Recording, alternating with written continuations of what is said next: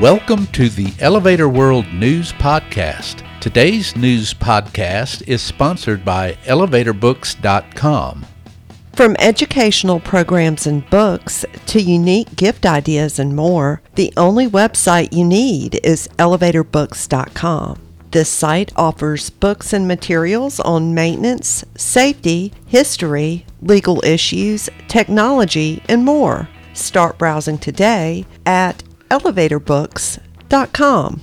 This is your daily industry news update for December 16th, 2019. In today's news, New York City is about to get its first all-electric high-rise. A 40-story mixed-use tower for Midtown Atlanta has been approved by a review board. Organizers have announced the date for the 2020 Eurasia Elevator Exhibition in Turkey, and costs have skyrocketed for a project to replace 19 New York City subway elevators. New York YIMBY reports that a 38-story mixed-use tower representing Phase 1 of Alloy Development's 80 Flatbush project in downtown Brooklyn will break ground in spring 2020 as one of the most sustainable towers in New York City. The upper residential levels of the 500-foot-tall structure will be 100% electric, that is, fossil fuel independent, which will be a first in the city. Two public schools in the lower levels will aim for passive house architectural standards, which require extremely low energy consumption. The stepped, narrow design of 100 Flatbush Avenue is by Architecture Research Office, and Thornton Tomasetti is providing consulting. There will be 256 residences, 100,000 square feet of office space, and 30,000 square feet of retail. Future phases include a 69-story mixed-use building and rehabilitation of a pair of older existing structures. During a December 10th meeting, Atlanta's Midtown Development Review Committee approved plans for 40 and 20-story towers. The Council on Tall Buildings and Urban Habitat reports, citing the Atlanta Business Chronicle. Located at 1230 West Peachtree across from a Metropolitan Atlanta Rapid Transit Authority station, the taller tower is being developed by the Hanover Company and is set to include 328 apartments, 258,000 square feet of office space, and 8,600 square feet of ground-level retail.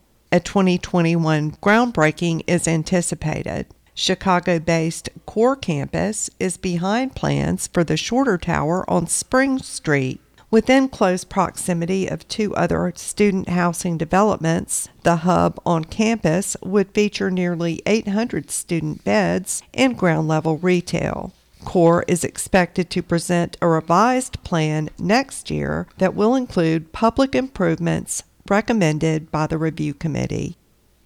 CNR Holdings subsidiary Istanbul Trade Fairs has announced that the 5th International Eurasia Elevator Exhibition will take place October 21st through 24th, 2020, at the CNR Expo Istanbul Center. The show, which is being touted as Turkey's only vertical transportation industry event in 2020, is expected to draw more than 300 exhibitors and 35,000 professionals. Buyers from all over the world are being invited for one-on-one meetings with exhibitors showing such vertical transportation equipment as automatic landing and cabin doors, cabins, home and bespoke lifts, service elevators, and complete elevator systems. In addition to CNR, the expo is being organized by the Federation of Elevator Industrialists and the Turkey Elevator Industrialists and Businessmen Association, with the support of the Small and Medium Industry Development Organization. For more information, follow the link in the news item at elevatorworld.com/news. A New York City Metropolitan Transportation Authority plan to replace 19 elevators at subway stations will cost $134 million, nearly double the original estimates, the city reported on December 13th. When the replacements were announced as part of a 5-year capital plan, the authority said the work would run about $69 million. But, the source said, authority documents predict it will require the higher figure to replace the 11 hydraulic and 8 traction units targeted by the project, with at least part of the cost increase resulting from a need to reconfigure or add machine rooms. The initial plan assumed that the existing machine rooms would be used. Among the elevators to be replaced is one at the Clark Street stop in Brooklyn Heights, in which passengers have been trapped at least 14 times in 2019. For more industry-related information, visit elevatorworld.com and be sure to subscribe to our podcast in iTunes or the Google Play Store. If you're interested in becoming a sponsor of the Elevator World News Podcast, just let us know by emailing advertising@elevatorworld.com.